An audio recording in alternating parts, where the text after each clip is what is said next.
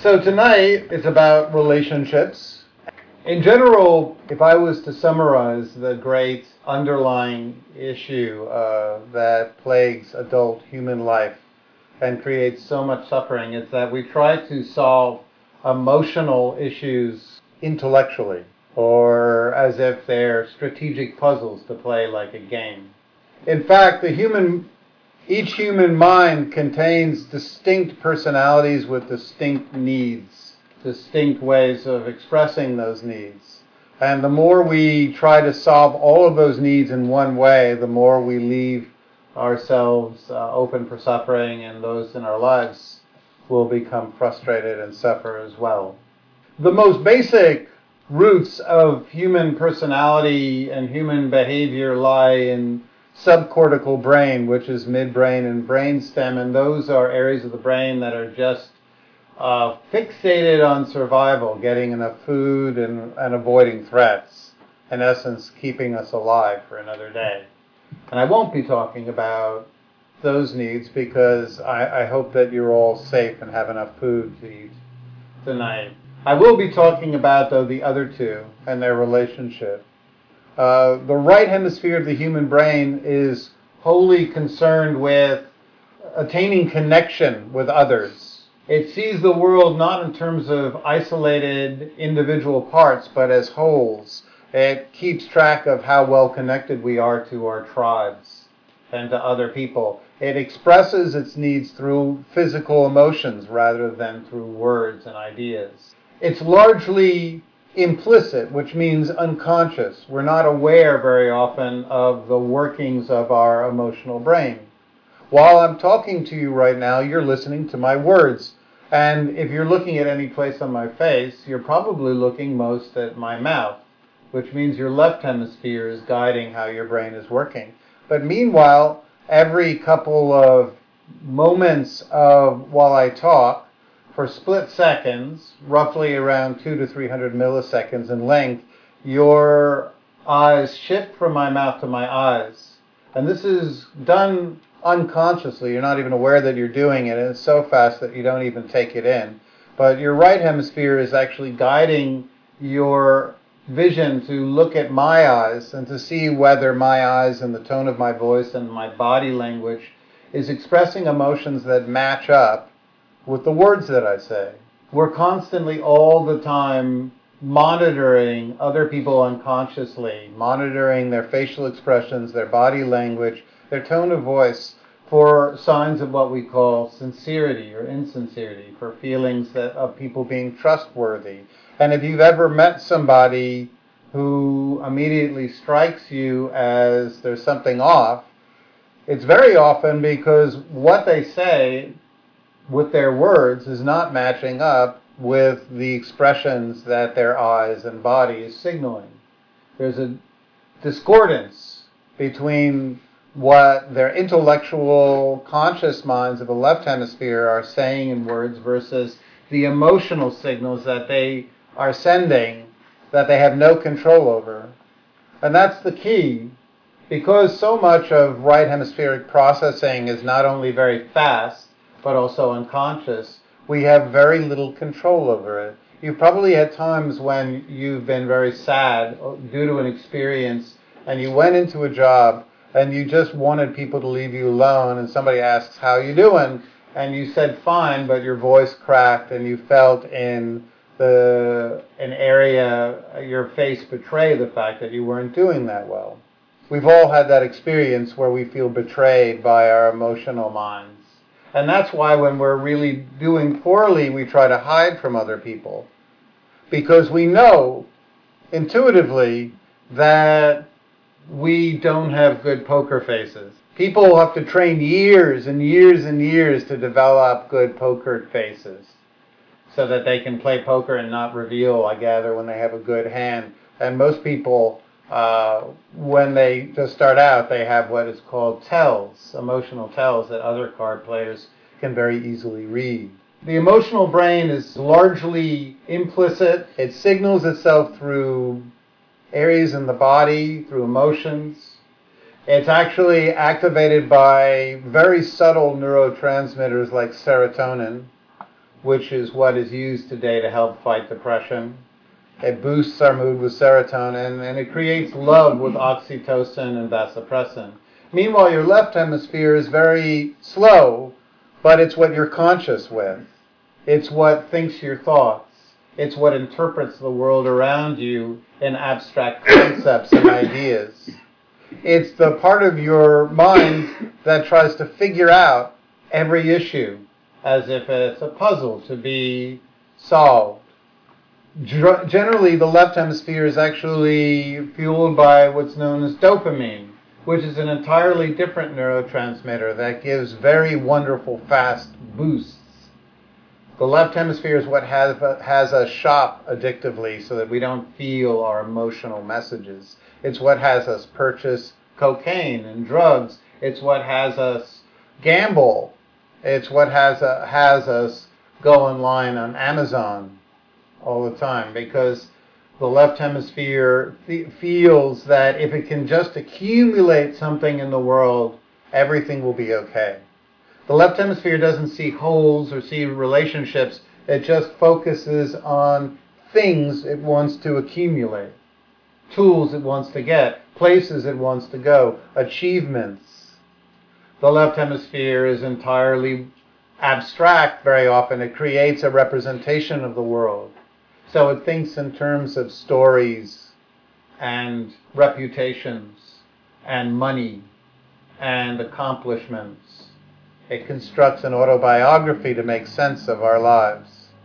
Your right hemisphere has no autobiography, it has no plans for the future, and it just wants to be well connected with other people right here, right now. It's the part of the brain that is activating your emotions. So when we connect with other people, we actually need to use our right hemisphere, yet we spend most of our lives using our left. And so we try to solve emotional connections in terms of the left, which means we buy candies to apologize, or flowers, symbols. We give rings to symbolize commitment, or we purchase things and we talk about how great we think the relationship is going. In other words, we constantly exchange symbols and narrate our relationships in an attempt to figure them out and solidify them, which is entirely the strategic left hemispheric, what the Buddha called the manas, or the head, as opposed to the heart. But what does the heart need to really solidify relationships? The heart needs entirely different behaviors and activities and connections. The way we connect as children to caretakers is very similar to the way as adults we connect to other adults for a sense of safety and commitment and love. The first thing a child needs is proximity. The sense that the caretaker is there, is not pulling away, is not leaving, is reliably present, and will remain as long as the child feels vulnerable. And so as adults, we need that too. We seek proximity. Whenever there's been horrible events in my life, like after 9/11 or the recent election, well, very often part of me goes to other people to try to be emotionally regulated through words, have people put things into perspective. But very often it's just going to a community and sitting around other people, which activates the emotional heart, the right hemisphere of the brain, which makes us feel safer and connected and makes us feel that we can somehow survive really painful experiences. There's nothing like the tribal impulse to be connected. There's a book by a wonderful psychological writer named Susan Pinker called The Village Effect, where she goes over the direct correlation between emotional well-being and feeling connected to other people in proximity. The next thing we look for is attunement, which is the sense that we are meeting someone's gaze. Someone is looking in our eyes, we're looking in their eyes, and we're exchanging emotions that way. And the third thing we need is empathy, or mirroring, which is the person that we're looking at in some way when we express a painful emotion to mirror it back. So if we're sad, the mother makes a sad face before she smiles, or if we're angry, the mother makes an angry face, or if we're frustrated, the mother goes like this.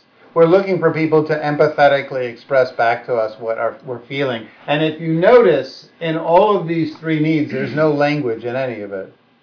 There's no words. And very often, when I've done chaplaincy training for people in hospice, one of the things that is constantly get across is we have this image when we deal with people in end-of-life scenarios that we have to say the right things to them. But actually, the key is just to go, to maintain proximity, attunement, and to simply provide an empathetic presence.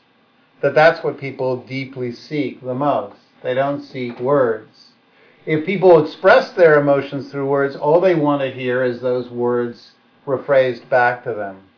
We as human beings don't need solutions, or to be fixed, or to be solved, or to be instructed. And very often, our partners, in an unconscious attempt to get rid of our emotions, not in a mean way, but just because as human beings, we've all been trained by our socialization process that certain emotions are other people find difficult, so we find them difficult too. When we're around people that are angry, we try to make them not be angry. When we're around people that are sad, we try to make them not feel sad. When we're around people that are lonely, we try to make them not feel that way ad nauseum. So when we express our emotions, very often our loved ones have been trained to try to tell us something to make those emotions go away.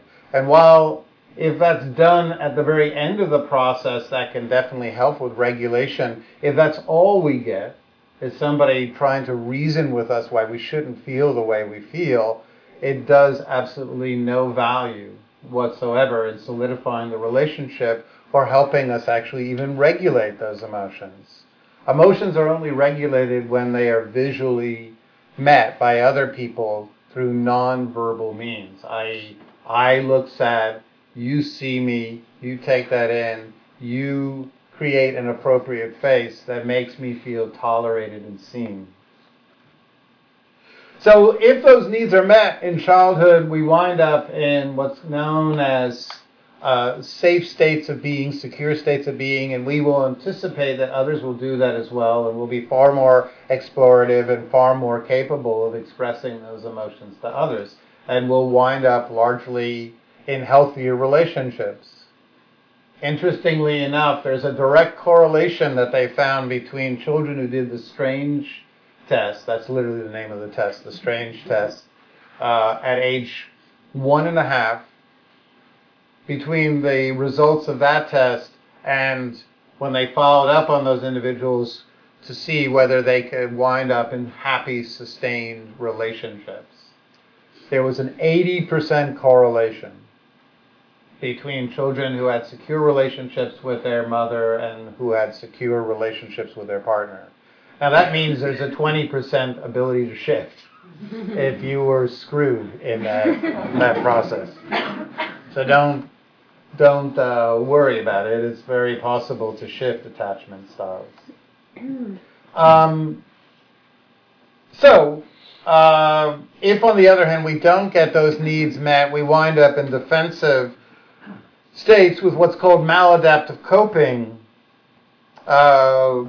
Essentially, we begin to protect or ward off or conceal our emotions, the ones that don't get tolerated and seen by others. We begin to withhold them because we associate those emotions with rejection, abandonment, isolation, vulnerability. So if a child grows up in a family where they don't believe that children should ever be angry or express disappointment, the child will learn, of course, to withhold those emotions and to replace them with other behaviors. So we'll begin to repress feelings rather than communicating them. We'll present a false self. We'll avoid conflict at all costs. We'll become hypervigilant of those around us, expecting abandonment. and will hint at our needs rather than state them clearly. Very often people who've had early relational disappointments don't have the ability to, or lose the confidence to say, this is what my needs are in relationship. And they just expect others to know and then get disappointed when they don't. So, of course, I just want to emphasize that nobody is stuck in any attachment style. Any attachment style can be addressed either through, one, doing the hard work of actually staying in a relationship with a partner who's secure, or two, getting a really good therapist. Or three, joining a wonderful 12-step support group like SLAA, CODA, etc. So, one of the things that adds some problems, of course, is that we gravitate towards people who have similar traits to our caretakers. Well, that's great if you had secure caretakers, but if you had caretakers who were unreliable, unavailable, or at times intolerant, you will largely continue unconsciously to chase after the same type of individuals. Why is that, you might ask? Why on earth, after spending 18 frustrating years managing, concealing our emotions with the unavailable or the rejecting or the critical or the otherwise individuals who constantly try to change the way we feel, why would we then wind up with people who recapitulate similar traits? Well, very easy. It's the same reason that war vets, when they come home, can no longer make any sense of domestic life and re-up, as they say, for another 2 years of service, because their emotional circuits of the right hemisphere, which govern how we relate to other beings, can no longer make any sense of safety and domestic life.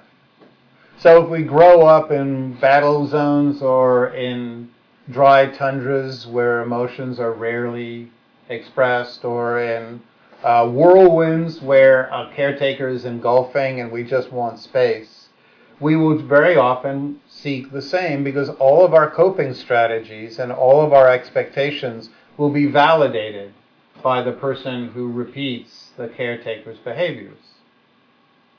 Of course, while that will become attractive at first, over time, once again, we will wind up feeling the same resentments and the same desires to flee that we felt in childhood with our new partners. So, the key to developing healthy relationships, even with people who might reenact caretakers' behaviors, safe relationships can be developed. But the key is learning to communicate safely and authentically, rather than to wind up living in the same maladaptive, concealing, repressing, essentially performative personas that we established to survive our childhoods. We have to graduate into behaviors that push ourselves to take the risk to actually express our feelings and our needs, rather than to conceal them because everything in our mind expects disappointment. We have to push through that, which is a long-winded way of saying none of this is easy. But it is possible. So what we're looking for is to be able to communicate with other people in a way where we don't try to fix, solve, defend, apologize, or in any way instruct or shame, but to create a safe space where we learn to listen to other people's needs and to mirror them back, and then we can safely express our own needs and mirror them back. It's interesting that in the research that has been done by a whole wide array of different psychologists, Gottman, Hendricks, Rosenberg, Marion Solomon, and on, is that the key to relationships lies not in the compromises and working through of the issues, but it lies in developing safe communication. You might have, with your partner or partners, you might have ongoing issues that are never resolved, and yet you can be in a totally happy relationship. On the other hand, you can be in a relationship where every issue is solved through draining compromises. That's not a happy connection. So it's all about the communication, not about the solving of issues or conflicts. You can have conflicts in very healthy relationships. In fact, very healthy relationships almost invariably have conflicts. So before we start the communication process, we have to check that our intention isn't to fix or solve or to get something off of our chest, but is actually just to communicate, which means to understand our partner's needs and to clearly express authentically our own needs. That's the intention. Not to win an argument, not to make other people see the world exactly the way we do. Very often fights and relationships boil down to each person has a view of the way reality is, and they're different, and each person tries to convince the other that their view of reality is the right one. And of course, because we all live in our own constructions of reality, we will never, ever be convinced that somebody else's version of reality is right. So the intention is never to problem solve, not to fix, not even to reach compromises, but is to clearly communicate and clearly listen. Mindfulness, Buddhist mindfulness plays an enormous role at the very first stage, where we check in with the body and we learn to discern if there's this feeling of, I need to get this off my chest. I need to say this right now. There shall be no peace until this is heard from me.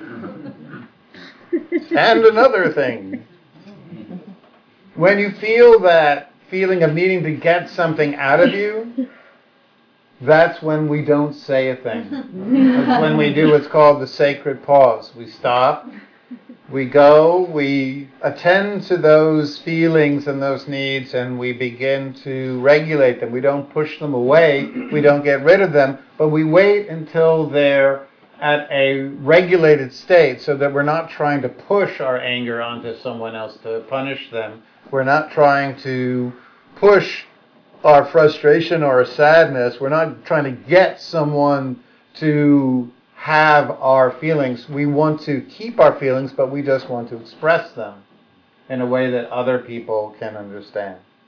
So let's say you've gotten to that point where you no longer absolutely need to have the conversation, and you can say, when it's possible, sooner rather than later, I'd like to have some time to speak with you. It doesn't need to be more than an hour, and very often it doesn't even take an hour. But you want it to be when both people are agreeable, so it has to be an agreement. Now, when you're actually there at the conversation, the first thing to do is both people have to, as a practice, take the nuclear option off the table. Does anybody have an idea what that means? Breakup. Yeah, exactly. You take off the table the threat that if this conversation doesn't go the way you want it to, that you will break up. The moment there's even the underlying feeling that the relationship is on the line, people will become defensive. When they become defensive, they no longer are open or listening. They wind up reacting to other people's words from a much more vulnerable, closed-off space. So to have any successful communication, requires, at least for the time being, to take breaking up, ending a relationship, cutting off with someone off of the table. So if the other person isn't willing to do that, then already communication is largely going to be sabotaged if somebody brings that up. 2 is to set the dedication to maintain attunement, which means no eye rolling, no showing of contempt, no looking around, and most important, to not prepare what you're going to say while your partner is speaking. Now that's an obvious human kind of habit that we all fall into when we're at dinners or when we're talking to people and someone says something that is either exciting and we feel we have something to contribute, or something that is aggravating that we feel is unfair. We immediately generally start to rehearse what we're going to say when it's our turn. Unfortunately, the moment we do that, we stop listening, really. We stop taking in the emotions that are being expressed. And we start to send unconscious signals that other people can read that we are no longer fully available. So even though we've trained ourselves and we feel safer rehearsing in our minds how we're going to respond, we set an intention to not do that. And we express that intention to the other person as well. While I'm speaking, I ask that you listen and not prepare, and I will do the same for you. We avoid globalizing language, which is you always and you never. So we never say you never, and we never say you always do this or that. We don't use any globalizing language. The correct phrasing for connecting emotionally rewarding conversations is the following, and I know this at first will sound awkward, but as you practice it, it will become natural, and you'll find that conversations and connections will go in a much more skillful way. The correct formula is, when you do X, I feel Y. So, when you leave the dishes in the sink, I feel like you expect me to clean them up, or that I feel that you don't care about the way the place looks, or whatever. When you, I feel. So you're part of the saying, I feel, is to acknowledge that your needs are subjective, but not to diminish your needs as well. To simply state them clearly. When you do this, I feel that.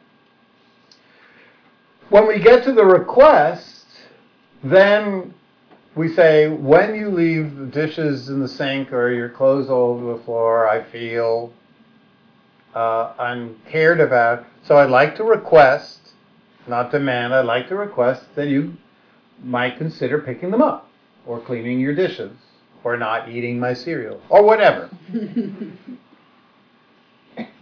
And then you finish it up, finally, with an appreciation at the end, which is, I'm saying this because I'm so happy that we live together. It might sound wholly inauthentic and performative, but actually, when we end with criticism, there was something that Kahneman, the great Nobel Prize winning psychologist, noticed, the peak end rule. People do far better when we end with a compliment rather than put the compliment first and then the criticism or the demand second. So what that looks like is, in our culture, we've all heard the statement, I love you, but... And you probably, if you've ever heard that, you never remember anything that comes before the but. The only thing your mind runs up with is everything after the but. The criticism, the complaints. When your boss says, it's so great having you here, but... you immediately forget that it's so great having you here, and you just remember everything after the but. But if you switch the order, you're still communicating the exact same thing, but people wind up less defensive, and they wind up actually hearing. So if we say, I would like it if you cleaned up after yourself. And I'm saying that because I really like the fact that we're living together, and I'd like our place to be comfortable for you and for me, so that it's a place where we can really get to know each other, or whatever.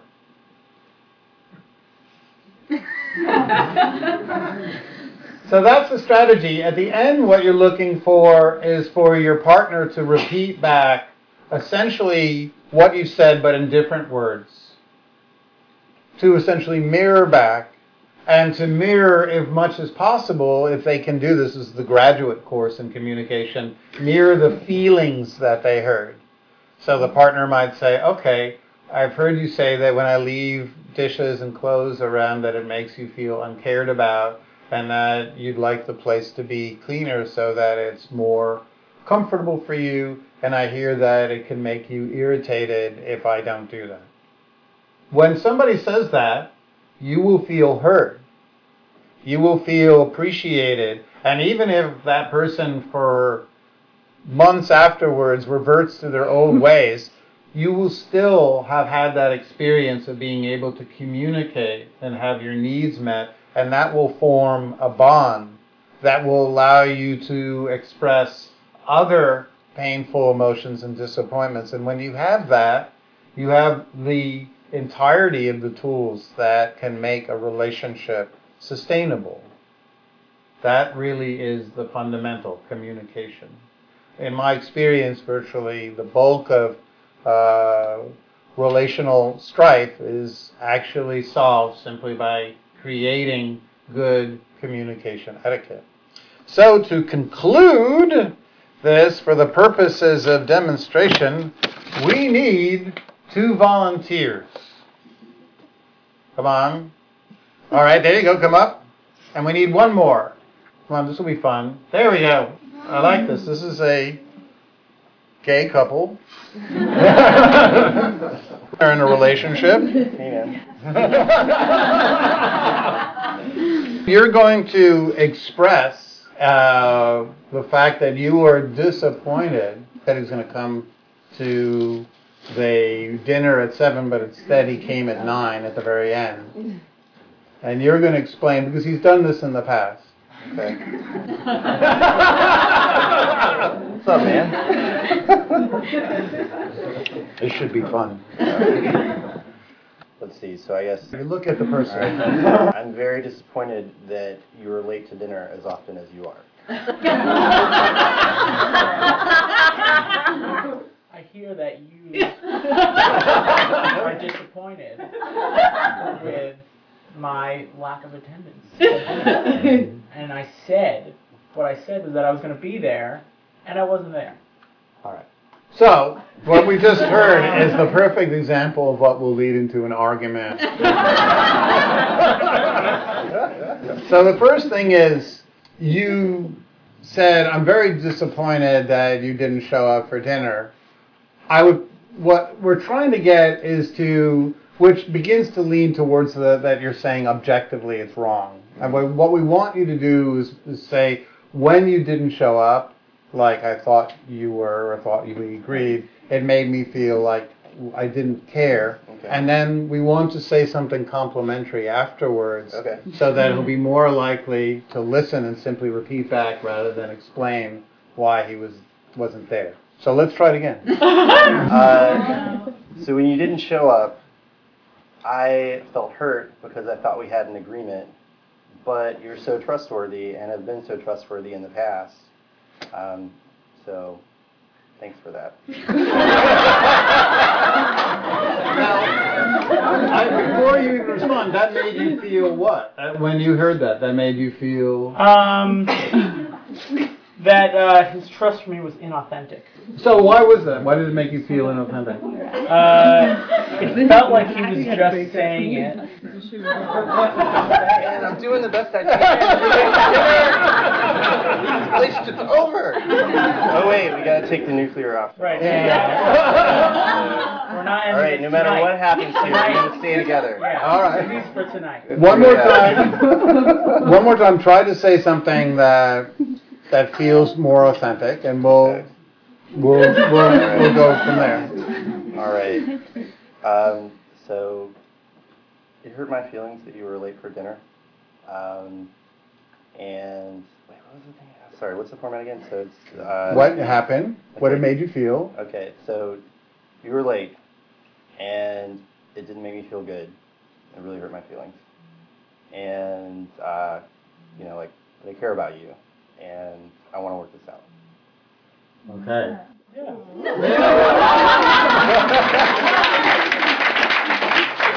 Excellent. Yeah. And what would you, now you repeat it back. So I was late.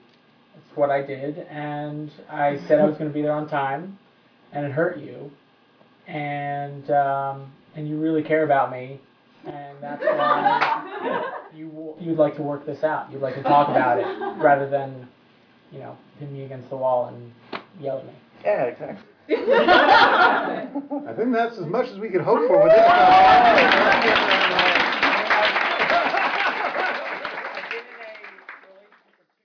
So for the first part of the meditation, what we're going to do is we're just going to try to keep in mind an object in awareness.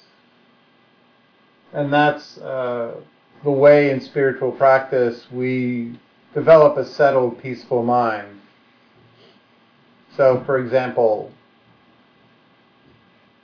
the breath, the sensations of your body breathing is an excellent example of an object to keep in mind. You don't have to keep it as the only thing in mind. Other thoughts, memories, other physical sensations, other impressions can arise and pass, and that's all okay. But so long as you know whether you're breathing in or out in this moment, or whether you're pausing in between an out breath and the next in breath, or you're holding your breath, if you know what state you're in, you'll have just enough detachment so you won't become hooked by your thoughts and pulled away into, yanked about. What unsettles the mind, of course, is all the content that the mind can create, the fears about the future, the recitations about the past, fantasies about the way things could or should be.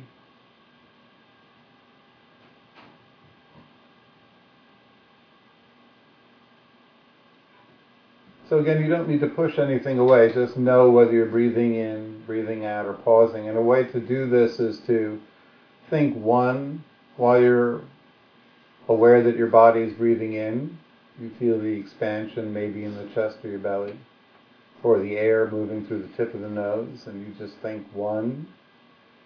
And then as you release the breath, think two. And as you start to breathe in again, think three. And as you release the breath, think four. And then arriving on the next in-breath, think five, and then start counting back down, four on the next out-breath. And so forth. So you're counting from 1 to 5 and back down over and over. Now another practice is just maintaining awareness of the sounds of the room.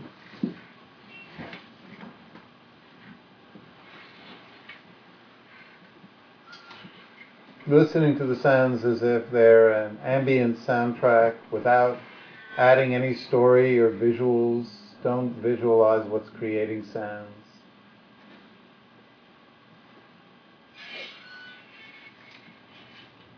Sounds allow the mind to maintain the spaciousness and openness.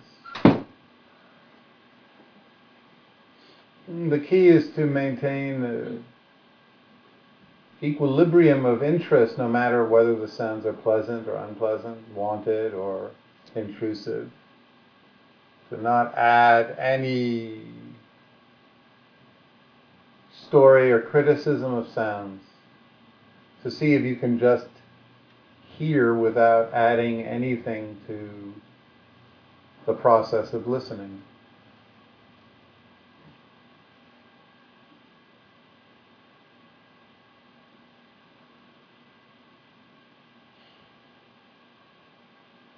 And so another anchor is to recite a very simple, short series of phrases in your mind associated with your intention to develop peace.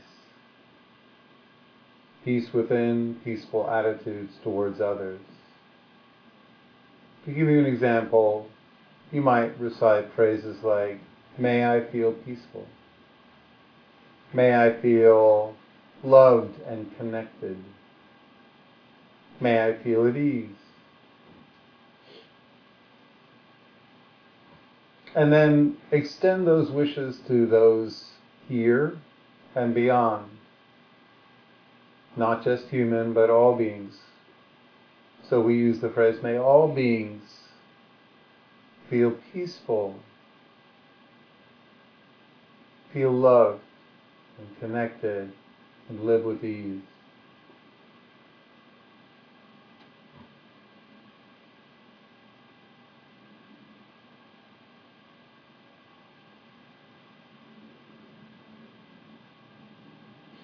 Other images and anchors to keep in mind are visualizing a place where you feel safe and just hold that image in mind. The Buddha called it nimitta.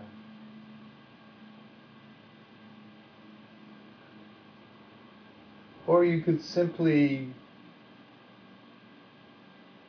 keep in mind all of the sensations of contact with the world around us, not just the sounds, but the sensation of the body seated on a cushion, the sensation of clothes draped on your body, the sensation of light behind closed eyelids, creating random visual effects.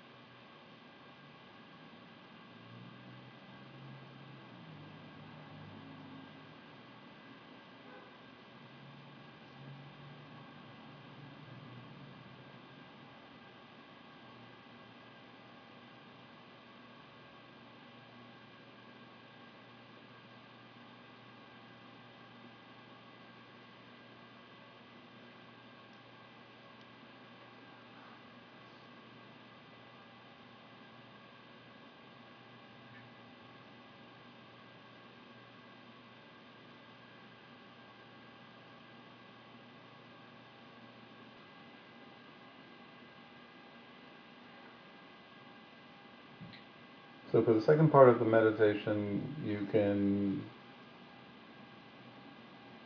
just allow your anchor to move into the background of awareness.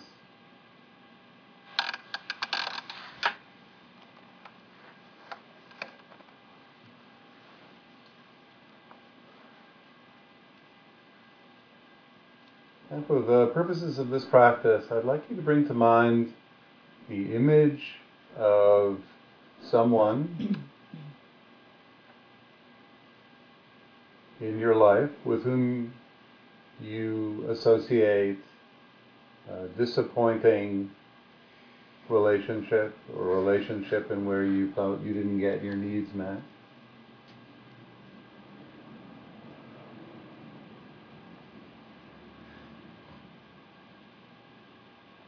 It could be someone that you associate with frustration, abandonment, rejection.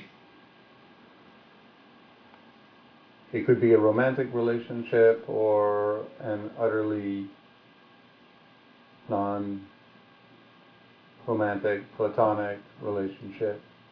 And,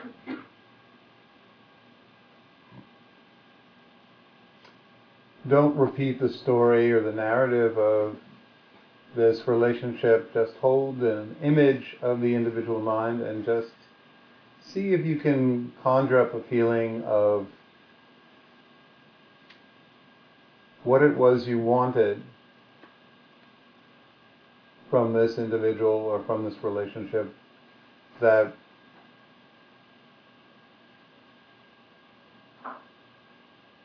didn't, for whatever reason, come to fruition.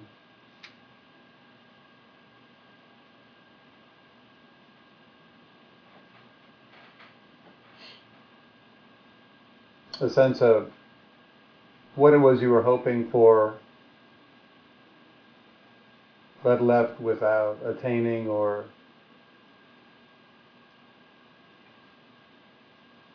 the feeling of being heard, acknowledged.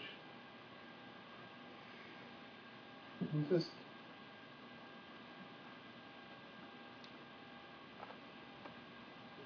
whenever you have a sense of what those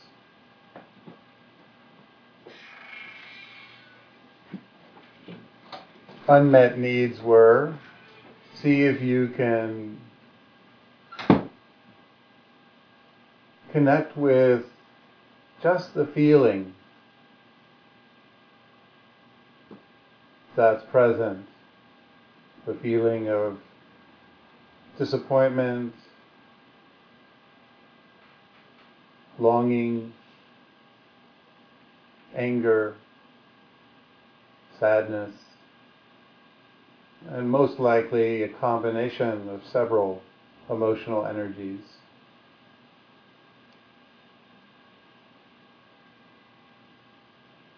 There's no wrong feeling at all.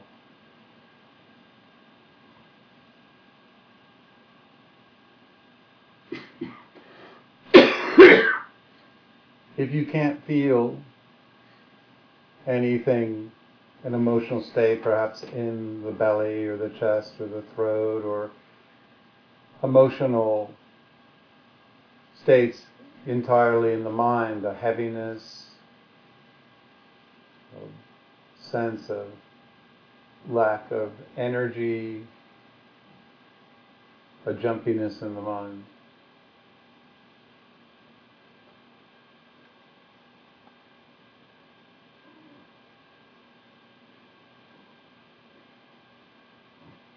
If you can't connect with the feelings, see if you can ask questions to encourage some of the disappointment or sadness or whatever needs to be acknowledged.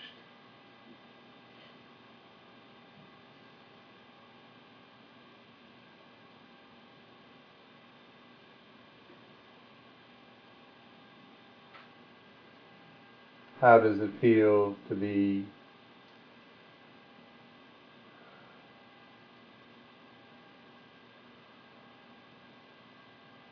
not seen by somebody who we want to be seen by, or not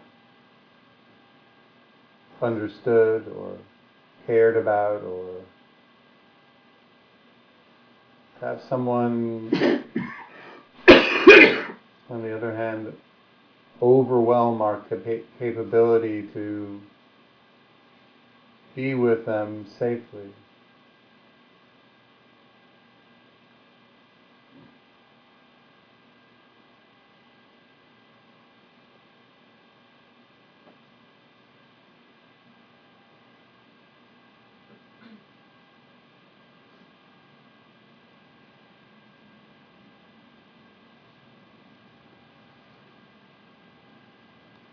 So whatever level of feeling arises, whether very little or something that is discernible,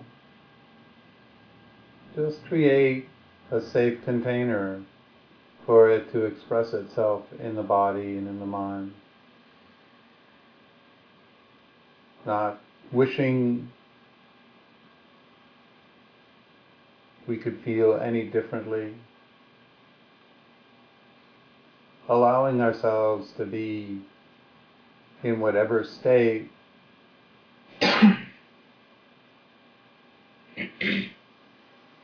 that arises when we think of this disappointing experience in our life.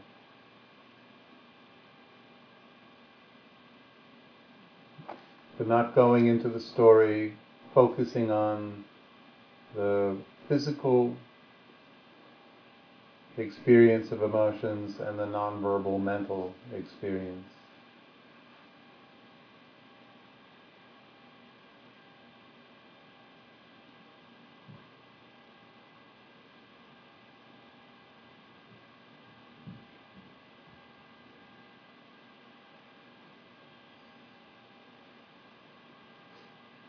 And then finally, sending a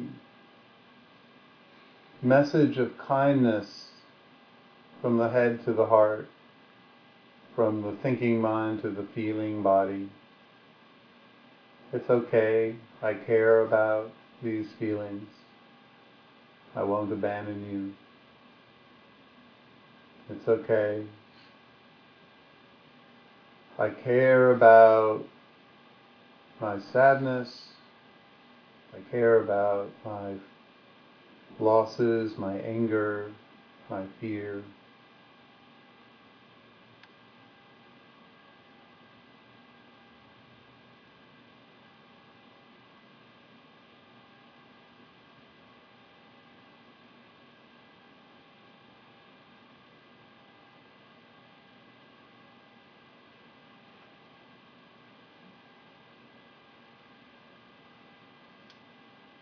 Just letting go of the image of the person, if that's still in mind, and just bring an image of either yourself or somebody who's very caring, tolerant, loving. Bring their image to mind, and just continue reassuring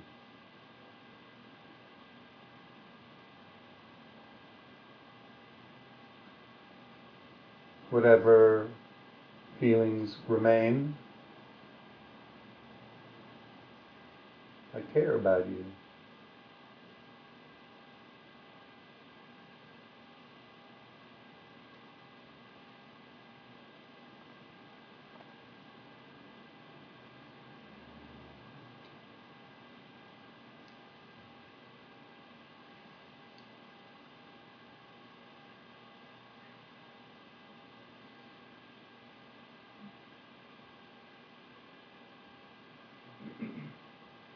So very shortly we're going to end the meditation.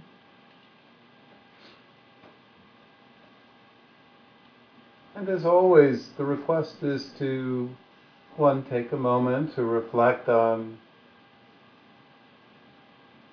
the virtue of your practice, the first part of which tonight will be beneficial in developing stress reduction and developing attention span and memory and reduce blood pressure. The second part is an emotion integration exercise, which is of vast long-term benefits for your emotional health.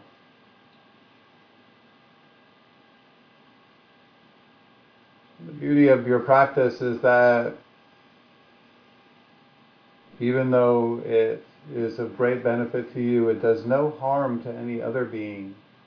It doesn't exploit or use up the world's resources in any way. It makes you more patient with others.